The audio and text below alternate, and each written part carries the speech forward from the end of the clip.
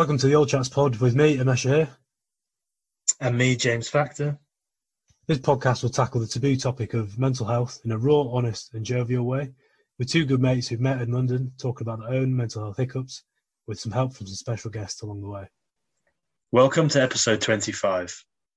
This is the Relationship Chat. Here we speak to Jack Robson about his mental health story, the importance of relationships with those closest to him, and how he reassessed the relationship with himself.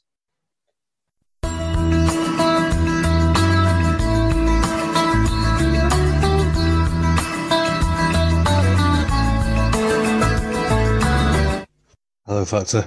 All right. How's it going? Yeah, good man, how are you? Yeah, not too bad. Oh, Christ. His laptop's run out of battery. We've lost it. Dodgy Wi-Fi in Windsor. The Queen's stealing it all. Queen's Wi-Fi. Nah, I think when it said you're recording it said, do you want to leave? And I might have pressed yes by mistake. We're very lucky to have a certain man here who has led some very victorious HAC teams in the past. One of my defining moments of my rugby career is seeing this man wearing a full suit and tie to our cup final prior to the game, which we won, luckily. But yeah, so pleasure to have you on, Jack Thank Robson. you for having me. It's a long time coming.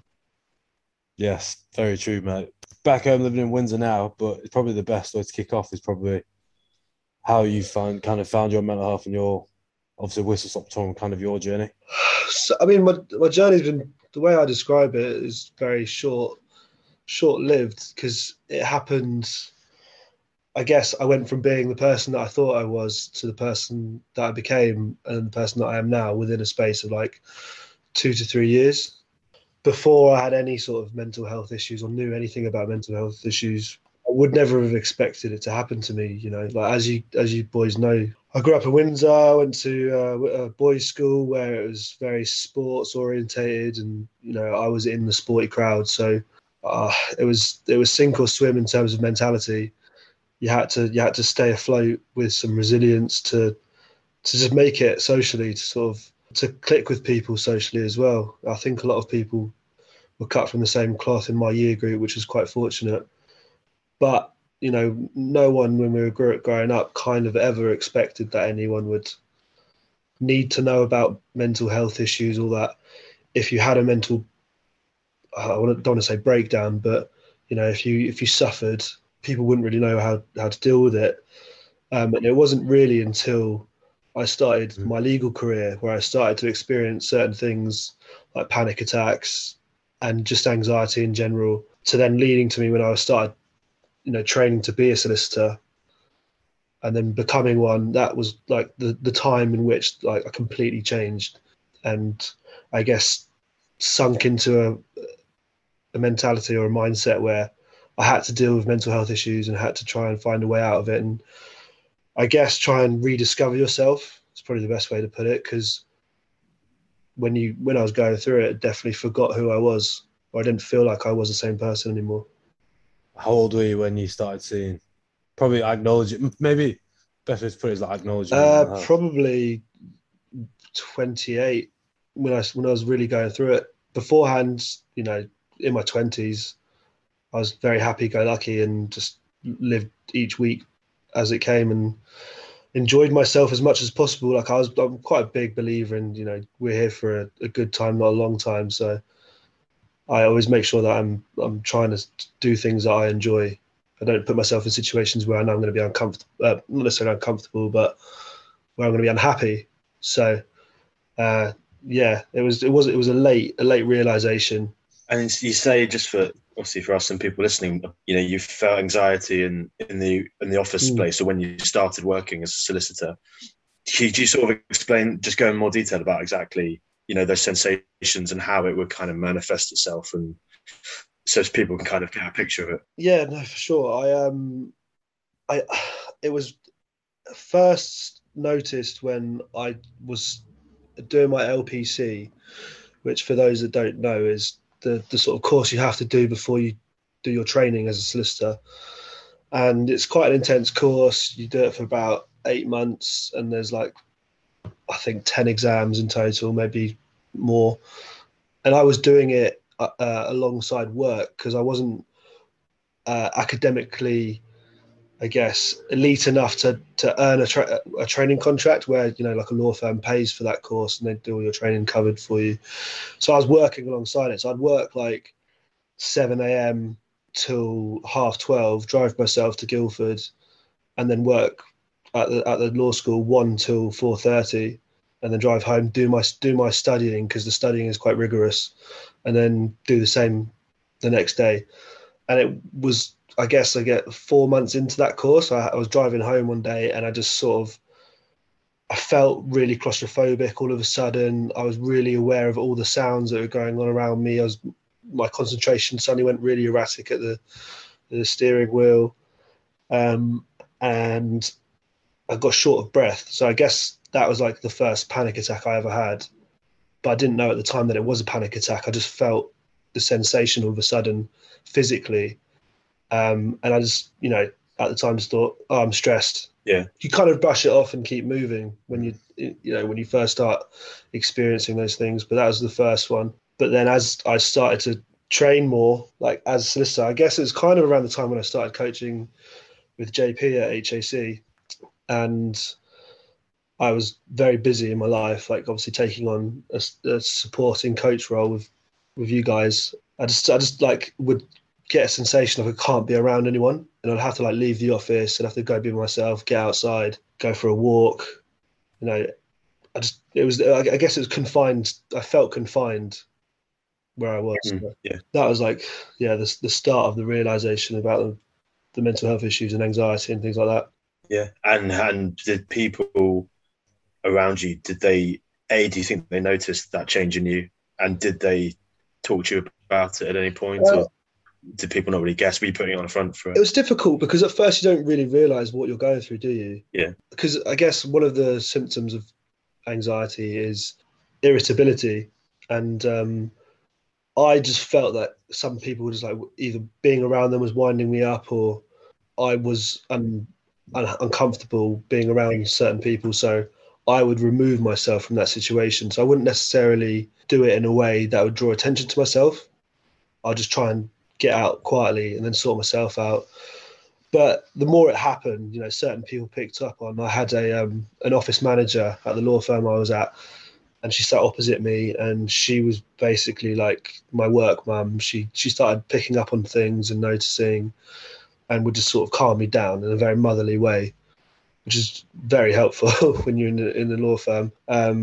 But most people in my life didn't notice. I had to tell a lot of people that I was suffering from something, or like, you know, I had to explain to them after something had happened why I had to run out, or like why I snapped at them. So it was difficult, I think, to get people to realise.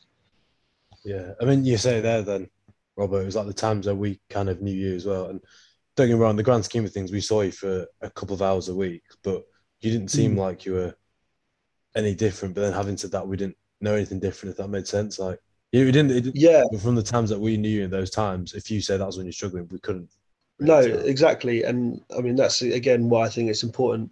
One of the things that I started to do was it was annoying me that people weren't realizing that I was getting anxious. Yeah. So I started to, like, you know, have arguments with my ex-girlfriend and get, you know, have a go at her for not being caring enough for me. But then sometimes she'd be caring and I wouldn't want it because she was closing in on my space. So it was a lose-lose situation for her every time she tried to help. But with you guys, it was like, like you said, it was like a Saturday or a Wednesday. But I distinctly remember a couple of times, and the one that stands out is when we did the double header. So we were playing Hammersmith and Fulham at Ruislip, and we realised that we were playing them to win the cup, but also if we beat them, or if they beat us, one team would win the league. So we agreed with them to do a double header in one game. So I got the train to King's Cross and I got Metropolitan line to Ruislip because that's where it was being hosted. And I had to spend the whole time like talking myself into appearing in front of you guys. And I felt that was probably like my lowest mental point, because I'd been suffering on my own for so long, and I knew that there were like 20 lads that I was going to go see that were counting on somebody to give them a little bit of motivation. And you guys know me, like I wasn't necessarily like a tactician or a sports coach or a rugby coach by trade, but what I think I did is I came in and I gave an energy to people, and I told people what they needed to hear to try and get them ready for the game, and then organise everything so that it was seamless for the players to sort of come out on a game day and get what they needed to do done, and then hopefully get the win. But that day I was on the train for a good, I think it took like 45 minutes to get there, and I just didn't want to be there. I didn't want to go. And I was nearly crying. I think I called my uncle, because he was somebody that I could lean on and talk to. But it's weird, isn't it? Because when you get around people, it can change you. It can sort of lift you. And I turned up, and the boys were in good spirits, and it definitely just sort of got me through it. And then as soon as we're in the game, I'm distracted and I'm focused on something. But that was a very difficult morning. So yeah, Mesh, you probably wouldn't have known because I was hiding it, but it was an internal battle just to even be there that day, and a few other days, to be honest. I mean, it's commendable that obviously able to come through it, but yeah, it's one of those things where if you like after the game, if you even said that you just said now, we would have been like, we'd never have guessed. Generally, we'd never have guessed, because the way you just like your normal self. Well, we exactly, and that's why I think like the relationships around you are important if you're going through something. And I guess it's why a lot of men who commit suicide, they feel so alone, because they feel like they don't have anyone to talk to. Not just men, but mainly men. And what could I have done that morning is like turn up and say, bearing in mind like you're players and you're trying to get yourself psyched up for a game. If your manager turned up and was like, I'm really struggling today, lads. I don't think I can do it. I'm just going to go back home. You guys take control. Like, that's just going to bring a downer. So you kind of put responsibility above your own welfare. Yes, at that point, but it's a dangerous thing. So it's important to have people that you can lean on, like my uncle, like players that are going to give you energy, or just a team around you at work, or some people that you can sort of trust to help you through it. And then the stuff that you're doing internally can kind of take a step forward and get you to where you need to go to get through the day. You said your uncle. Did he know sort of why did you pick him basically to talk to? Did he have an understanding of your situation? Not necessarily. I know that. I mean, just to give you some context, he's 49 now, but I've known him since he was like in his early 20s, and he was just one of those sort of family members that always looks out for you. We've got a good relationship. I've worked for him to earn money before, so we've got this like level of trust. But he's also somebody that I can talk to if I can't talk to my parents. Right. Not to say that I didn't tell my mum that I was suffering. I did eventually, but I knew that he was somebody that had experienced it himself. So I felt if I spoke to him, he could give me some advice. And to be honest with you, a lot of the times I did speak to him, he didn't really give me advice. But when you talk to somebody about it, especially if you trust them, it can just give you that little boost that you need to sort of get you through the next couple of hours. Yeah. It seems if you didn't have anyone to listen to you. Yeah, exactly. Your uncle was there to listen. Yeah, and just put it into perspective and because just saying that the issue takes some weight off of it, doesn't it? Just talking to someone about it. 100%. It's almost like when you're trying to, when you're trying to work something out in your head and you ask somebody the question, but then you start answering it yourself out loud. It's kind of like that. You don't actually need them to answer it for you. You just need to have someone to bounce off. And it's so important. But then also saying that it depends on the person. I think you do need to find somebody that you can, you sort of know that they're going to get it. Because like I said, with my ex-girlfriend, she tried but didn't really understand it. And I think that causes a massive disconnect from being able to help me. Even I think I spoke to it a couple of times with JP, And he said to me before that he didn't get it. He doesn't understand. He's never suffered from it. He hadn't at the time. And he would give me sort of advice, but he just listened to me. He would have like an hour phone call, and I'd probably be talking the whole time, and he would just be like, yeah. Which was interesting because he didn't necessarily help me, but he didn't make me feel alone, which is so important. So yeah, and I guess those can be the toughest calls or conversations to have because they don't actually have an answer to them. Like we're so used to asking questions for things that we want a definitive answer to, and we think it's silly to bring something up if there's no real like tangible solution or not like something that someone can do.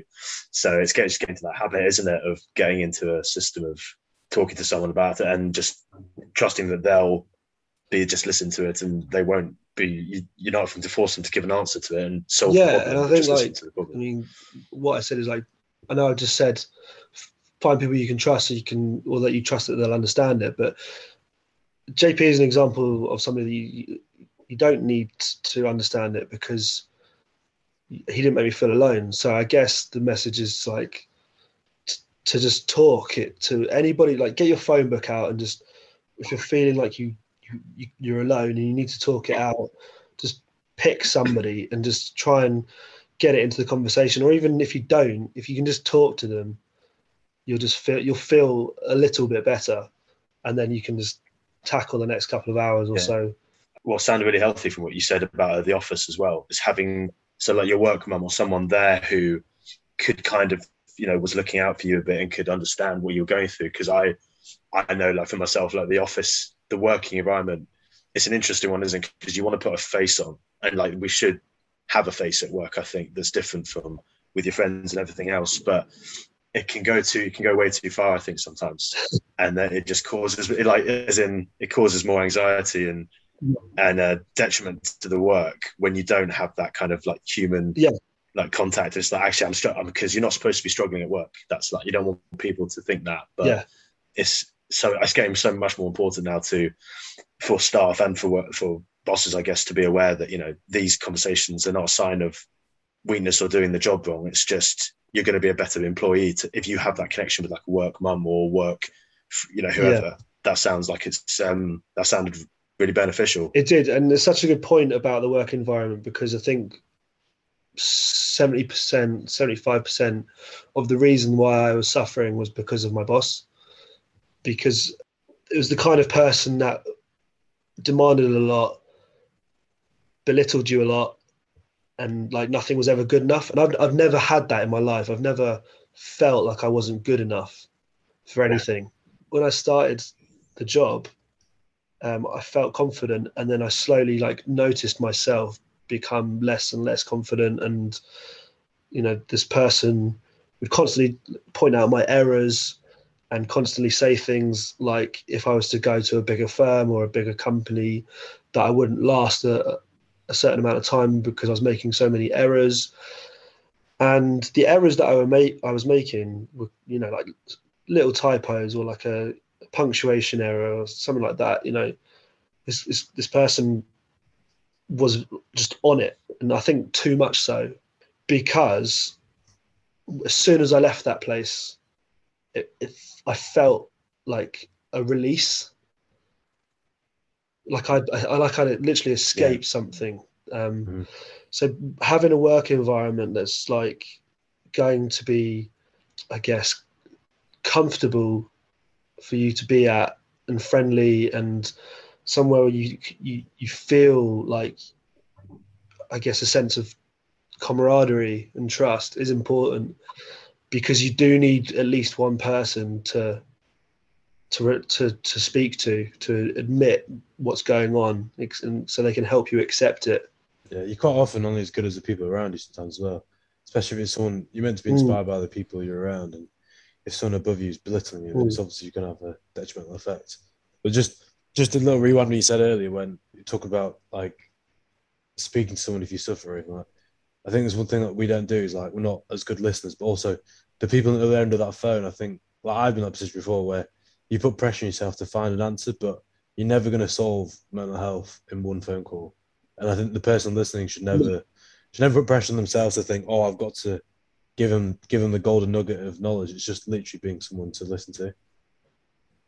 100%. And I think it's a very good point, because I was almost looking to call people up for them to try and make me feel better. And I never really did, but it did improve me. It did make me, get on that train home, or, walk. I would walk home. So basically, I worked in King's Cross, and I lived in, for first part of it, I lived in Barnes, and I lived in White City. So I was going north to west every day. I'd walk home.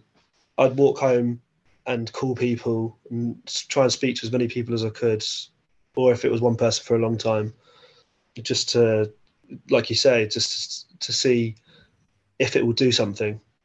It might not necessarily make me feel 100% better, but it might make me 1% better, and that's better than how I was when I left the office. So important.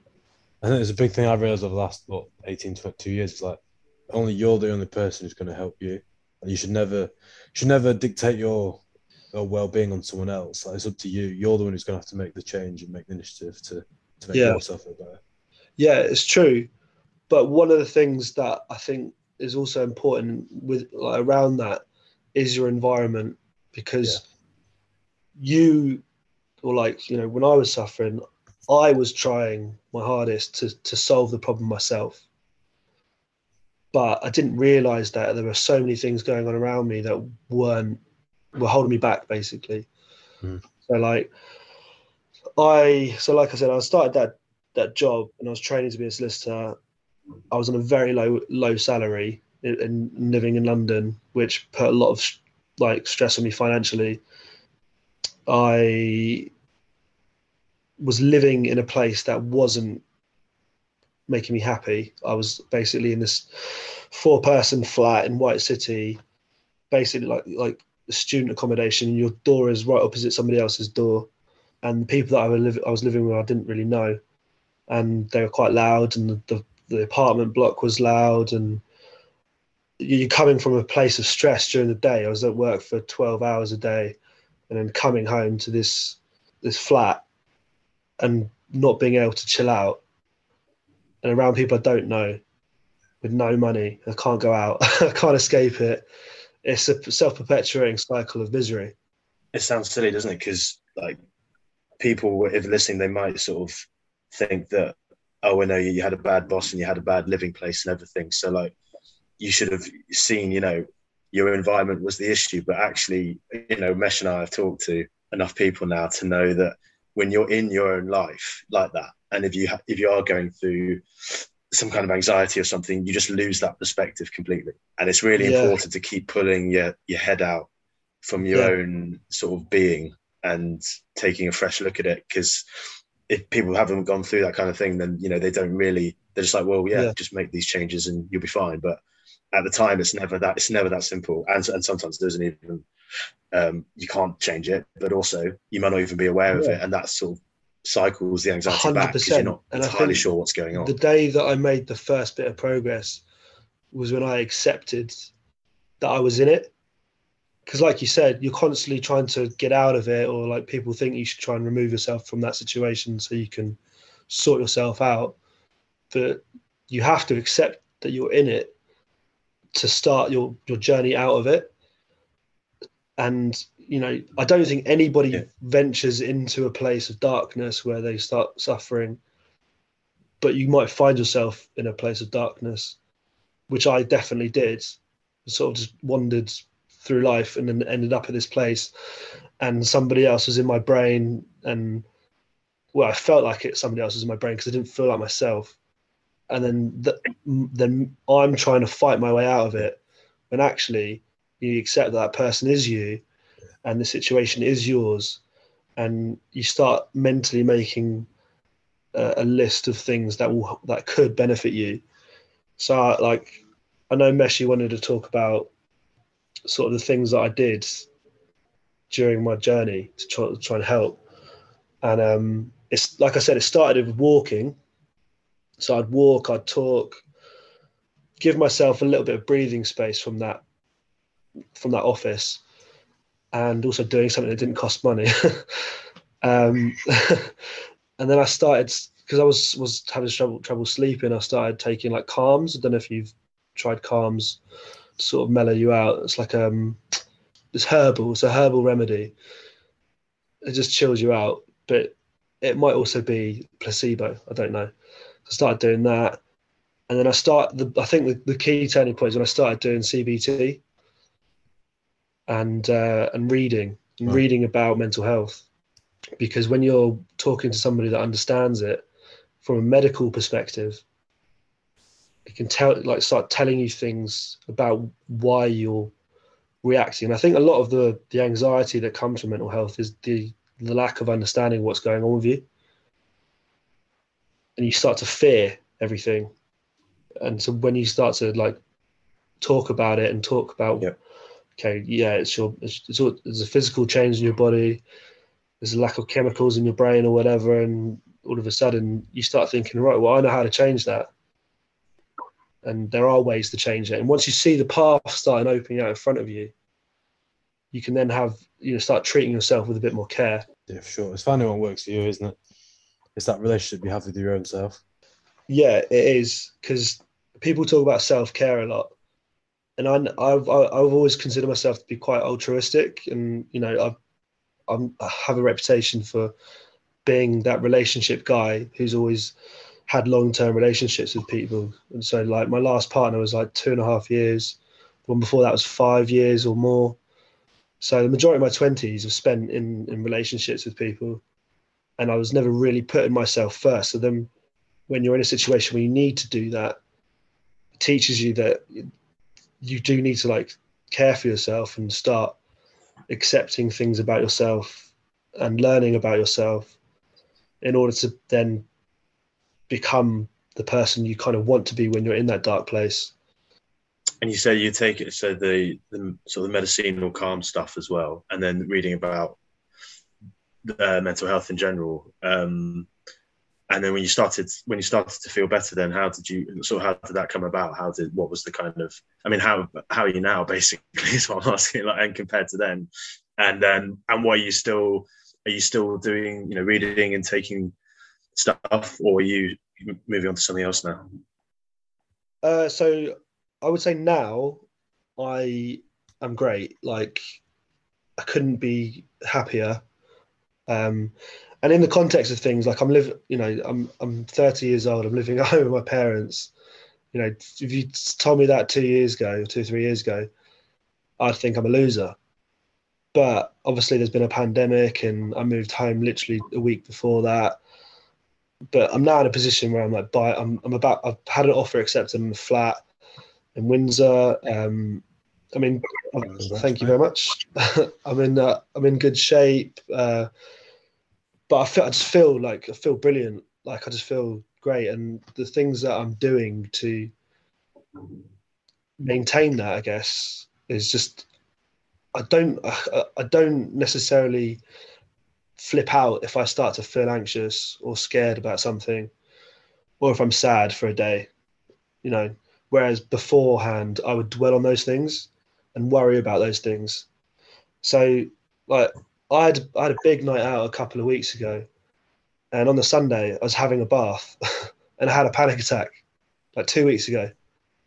But because I now understand it, and I understand the physiology of a panic attack, and that there's a fight or flight response within you that you don't have control of, I literally sat in that bath and go, I'm having a panic attack. And then I laid down, I was like, right, what do I need to do? And I started going through the motions in my head about like, okay, well, these things work for panic attacks. This is what a panic attack is. This is how you can sort of bring your body to chill out again. Because when you sort of stop worrying that you're going to die, because a lot of people, like when I had my first one, I literally thought I was dying. I was having a heart attack because the symptoms are quite similar. And if you haven't had one before and you don't know what it is, you're going to be like, I'm having a heart attack, I'm dying.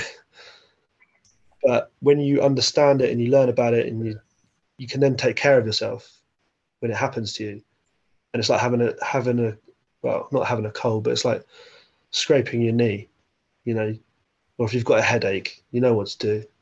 If you've got a hangover, you know what you're going to do. It's the same sort of thing. But the body is a strange and wonderful thing, but having an understanding of things like that really does help. So I guess, yeah, to answer the question, the fact is like, I don't really take anything now. I don't really do anything unusual in my day-to-day life to sort of maintain my mental state. But if I do have a lapse, like well, the other day, you know, where I start to have a panic attack, I just accept it. It's happening. But I guess I've got the benefit of having been through all, like the past, and I've got perspective, whereas a lot of people don't have perspective. And so it's very important to try and get yourself into a position where you can get that perspective. You know what I mean? Yeah. And like, you know, talking about it like this now, it all seems to be, you know, with Mesh and I and other people, it's mostly around this kind of mid-20s time, actually, where it seems to be a pattern that we've noticed through that. And like you said, it's about when you come through it and you have that perspective, you feel stronger in yourself and you're more confident in it. But obviously, I think if you're living life properly, and if you're pushing yourself and you're trying to put yourself outside your comfort zone in work and life in general, you're probably going to go through something like maybe not, you know, as extreme as yours or less or more, but it'll be something like that. So it's, and talking about it and getting people aware that you might go through that at some point is hugely important. Yeah, hugely important.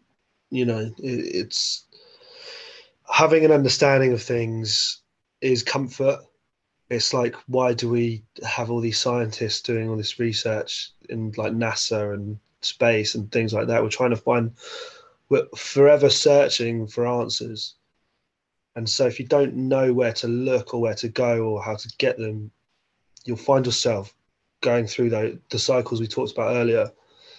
And I think I guess I'm quite lucky in the sense that I'm quite an inquisitive person myself. And it comes down to, I guess, a certain aspect of control, but also a certain aspect of desire. And, you know, if the more that the more desire you have to go and learn, the more you'll be able to understand things. And then when you understand things, you'll be able to control your reaction to things. Yeah. I wanted actually to ask, you said that before the panic attacks came, you were just happy-go-lucky, as you said. That's kind of how we know you as well. Yeah. Looking back now, having gone through it, do you think that do you think it's just a one-off thing that happened to you, or do you think there's something personality-wise that you kind of think is, you know, kind of linked to it in some way, and you kind of think, oh, actually, that was probably might have gone on to that at some point, or would you left it? Possibly personality-wise, like I do find it hard to turn off the tap sometimes. So, like for example, on a night out, I'm usually the last one standing, or one of them. So I'm putting my sleep, you know, to the back burner. I don't really care about that. I'm all about having a good time. I was actually having a conversation the other day. I was saying to somebody, like, when it's my friend's birthday, I feel the right thing to do is to party until they're done. Yeah. To make sure they have a good time. Exactly. And the person I was speaking to even said, like, it's not your obligation. And I was like, I know. I just feel like it's the right thing to do. It means something to them, so I'm putting them first. So that aspect of my personality, like you said, I want other people to be happy. To a fault. Yeah. You know, even with my career, I don't think I'll ever be satisfied with the current performance of my work. Like I have recently started to take appreciation of things that I've achieved, because I have, you know, I used to say to people, anyone could be a lawyer, just to try and sort of like deflect the fact that someone's like, oh, you're a lawyer, you know, you work in music. That's kind of a big deal. And I try and deflect, but I should be pretty happy with what I've achieved, because when I set out to study law when I was 17, the goal was to be in music and to be successful in the music industry. And I think, I work for Sony Music in the legal department, and I see some pretty important documents on a day-to-day basis, and I deal with some interesting people, and it's very fascinating. And I feel like really happy with what I do. I should be satisfied with it. So that's sort of a difficult thing for me to sort of do, is to sort of like take stock of where I am. I'm always, like previously, in fact, I was always looking at like what's next. Yeah, You're not celebrating the little wins as well. You just exactly. That's definitely who I was before. But like I said, I'm trying to be more happy and content with what I've achieved in the present. Yeah, for sure. I know you mentioned before about how at some of your lowest points, your probably behavior and your emotional state kind of changed. And I know you mentioned with the girlfriend at the time, you're quite irritable. Do you reckon you were irritable because you didn't know how to speak about your emotions to her, or just because you didn't understand? Oh, she didn't understand what you were trying to express. I think it's probably a combination of a lot of things. I think there's the lack of, at the time, the lack of knowledge on her part, and the lack of knowledge on my part. I think I put a lot of pressure on her to be that person that was going to, like we talked about earlier, the person that's you're going to speak to and they're just going to make all your problems go away. And that was unfair of me to do that, because as we know, like it's not going to happen by talking to one person. And then like if you add the fact that I was like emotionally frustrated and unable to be happy in like or accept anything, it just all combined into being a toxic place. And I was I look back now at the person I was in that relationship, and I don't recognize that person.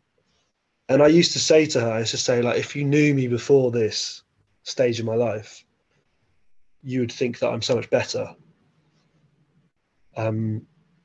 So yeah, it was a lot of things that were new to both of us, which sort of ultimately led.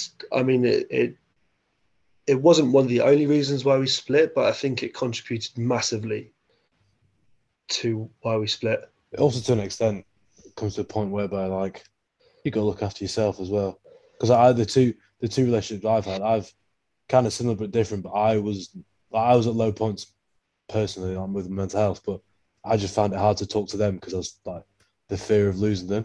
Yeah, ironically, I was one who broke up with them by the end of it, because I was like, I need to look after myself. See, I didn't have that kind of, I guess, not confidence, but like I wasn't brave enough to do that.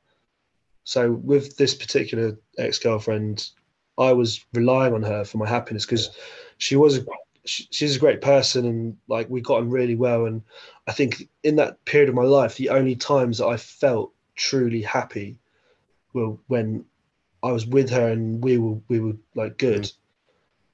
So I used to always look forward to being around her or like talking to her, and that just built up so much pressure, because she's one person. She was also like in her early 20s and had career aspirations herself and had friends that she wanted to see and stuff. And I was too demanding, because I put too much onus on her to make me happy. Have you spoken to her about this since, or was this going to be she going to hear some of this? We've spoken, not necessarily with this kind of perspective as I have now, because like I said, like I'm in a really good place now. And I also don't think I would be in this place if she hadn't split up with me. That's such a good point. I was just about to say that. Yeah, it's like you can now look back. Hindsight's obviously great, but you can now reflect on a lot of that stuff. And now you have improved your knowledge about healthy. But that's why I did it. Yeah, exactly. Like I've been tempted so many times to actually get in touch with her, because there was a couple, like we have exchanged texts like earlier in the year. She congratulated me on something, and it was like near her birthday, so I wished her happy birthday afterwards. But I've thought about like messaging her and like giving her this whole like spiel about it was a bad time, and like I wasn't aware enough of what was going on within me, and that, you know, there's no hard feelings, all that sort of stuff. I don't know, but like, do you know what? It's not. I don't know whether she needs to hear that. Do you know, it's not.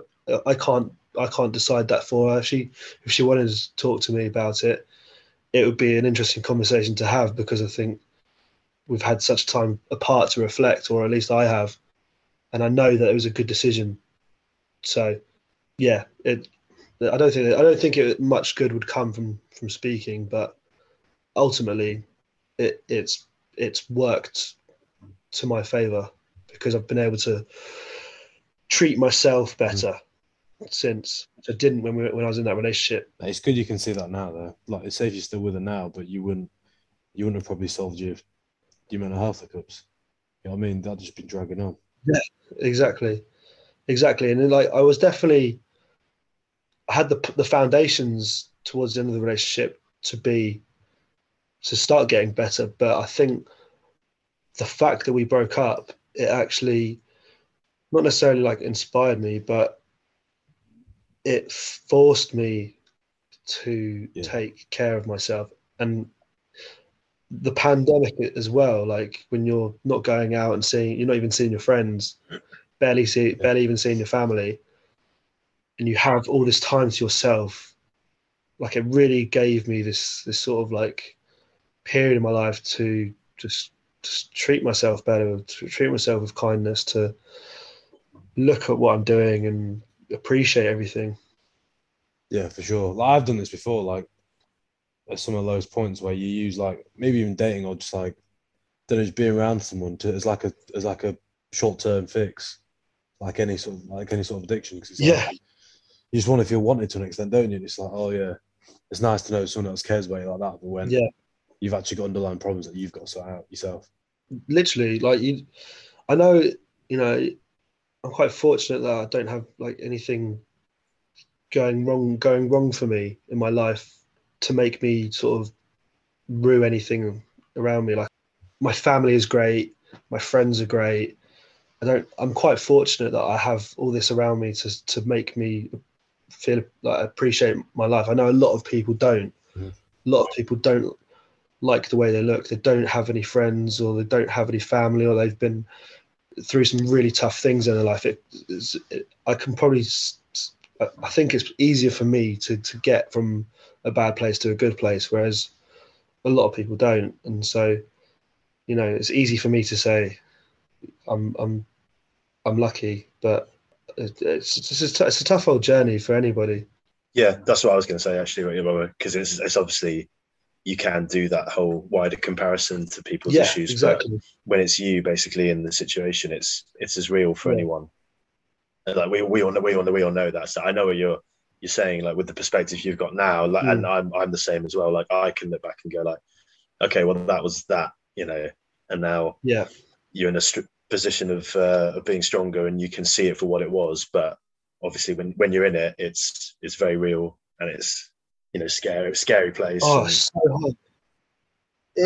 I think that's it. Like, it gets to a certain point after a few months, you're just like, am I ever going to be the person that I remember myself being? There was one day I distinctly remember, and me and my ex-girlfriend went out for some dim sum, and I remember we got a free glass of Prosecco with our meal, and I cheersed her, and I said, this is the first day in like 5 months that I felt like me again. And she was like, what? And I was just like, yeah, I feel like me again today. And then the following day I felt shit again. And you just feel like you're in this dark hole. The way I would describe it is I felt like I was a passenger in my own head. And I felt like I had another personality. I had somebody else that was living my life and in control of everything and reacting to things. And I was screaming at myself, like, don't do that, don't do that. And it would happen anyway. It's also impossible to be happy every day, though. But I understand what you're saying. People say, I understand that, yeah. Exactly. But a lot of people don't realize that. And it just really does start with yourself. You know, appreciate yourself. Trying to get yourself to a place where you can appreciate yourself, because everybody's got potential to be great. Everybody's got something going for them, you know. And I always believe that if plan A doesn't work, there's a million other plans that can work. Now, I had this conversation recently with somebody who's like, you know, kind of being quite woeful in the sense that they're like, oh, I'm in this dead end job, I'm in my 30s and I've got nothing going for me. And you just want to sort of like grab them by the collar and be like, yeah, but you've got options, you can do it. You just get there. And then that made me take a step back and think like, I was that person. Like I didn't believe I could be a solicitor. I didn't believe I had anything going for me. Didn't like the way I looked. I didn't think that I could achieve anything or that I was anything. It's just hard to sort of like, there's no comparison that you can make because everybody's experience is different. And everyone, I guess, is going through the pressure to be happy as well, which is something that we haven't really spoken, I guess, much about. But like Mesh and I have obviously talked about that before with like comparison. If you compare, too much and what other people are up to and putting pressure on yourself to be happy, it just creates more of an issue than it solves. So it's just taking a step back from that as well. Yeah. And it goes back to like the learning how to accept, because if you can accept that you can be sad, then it makes things so much easier to get to happiness again. Yeah, exactly. Mate, give yourself the pat on the back, mate. You're a lawyer at Sony Record, mate. You're like Harvey Specter. I mean, there's people love to do it. Yeah. Yeah. And you're looking great as well, can I just say? Yeah, it's a miracle. Like, I don't know if you guys remember when I shaved my head. Yeah. So I was losing my hair because of the stress. I put it down to the stress. Like, I was just thinning front to back. I remember seeing a picture of myself in summer 2019, and all you could see was the sun shining off the back of my head. And I was like, what is the point? And I shaved my hair. And then during lockdown, I just was like, I'm going to grow it out again. And it's just grown back, and it's grown back thicker. And I think that's the best physical representation of things coming back, like me coming back, or this new me even, if it is a new me and I'm different to the person that I was before the mental health issues, then I'm happy with that because I've gotten through something. I've gotten myself to a place where I can be content with myself, and that is so important to people to. It's not mental health issues, Robert. Mental health hiccups. It's always gonna come and go. Hiccups. Sorry, I'll try and take on that terminology. I don't talk to enough people about it, to be honest. Once it's weird because I've never been shy to talk about it, even when it was rife. When I was having the big hiccup, I tried to talk to as many people as I can. So like getting an opportunity to talk about it now, this is probably the most in-depth I've ever talking about it. I've had an experience that changed my life, and it changed the way that I look at other people and I look at me. And we need to get people to talk about it when they're going through it, and talk about it when they have got through it. And I hope that most people do, because I have a lot of friends from the Windsor Boys School still. I'm very fortunate. I have like a group of like 20 mates, and I've maybe spoken to one of them about their mental health issues. I think I've spoken to about 2 or 3 of them in total, but like I've only ever spoken to one person about theirs. And that scares me, because there'll be more out. There'll be loads that aren't speaking, basically. Yeah. If you've got a group of, I don't know what the stats are, but like if you've got a group of 20 people, there's more. And like some have kids, some have great jobs, some have sort of okay jobs, some are living with their parents, some aren't. Everybody's got a different situation, and the more that people can feel comfortable talking about things, the better off we'll all be, because it's a scary place to be, as we all know. Yeah, I'm glad you shared it, brother. Good to hear it. Yeah, it's been very cathartic. I don't know if a lot of people say that, but Yeah. We do. Were you We do. nervous? Before talking, or did you feel I wasn't actually. I was kind of. Me and Mesh have spoken about this for a while, and I've wanted to tell my story because, like I said, it's important to me that we share, and I haven't shared it in depth with many people, so I wasn't sure how I was going to. I was just trying really hard not to sort of like sound negative about anything because I don't know. I feel quite positive at the moment, and even talking about the bad times now, I feel positive about. Like I was saying to people before, before the big release in July or May or whenever it was, when everyone got let out for the summer, I didn't like want to go on dating apps because I was scared to talk about like living at home, being with my parents, like not having hair, and then I just thought, fuck it, like why not? If people don't want to accept me on the, if I'm going on dating apps or if I'm meeting people out, they don't want to accept me for who I am because of the situation that I'm in, regardless, if they're just going to judge me on like what's going on around me, then they're not someone I want in my life. And it's made me appreciate that sort of mindset's made me appreciate the people that I do have in my life. And I think I've got a very like a great group of people that are my support network and various groups of people that I can dip in and out of to have fun, enjoy myself. I've always, these chats are always, they are quite positive in the end, actually, I think, because it is people looking back on the time, and it's they've gone through it, now to look at it. So it's always obviously talking about it. It's not comfortable for some people, or the people listening, but it's always, something that's happened to someone, and they're in a better place now. So it's good to hear.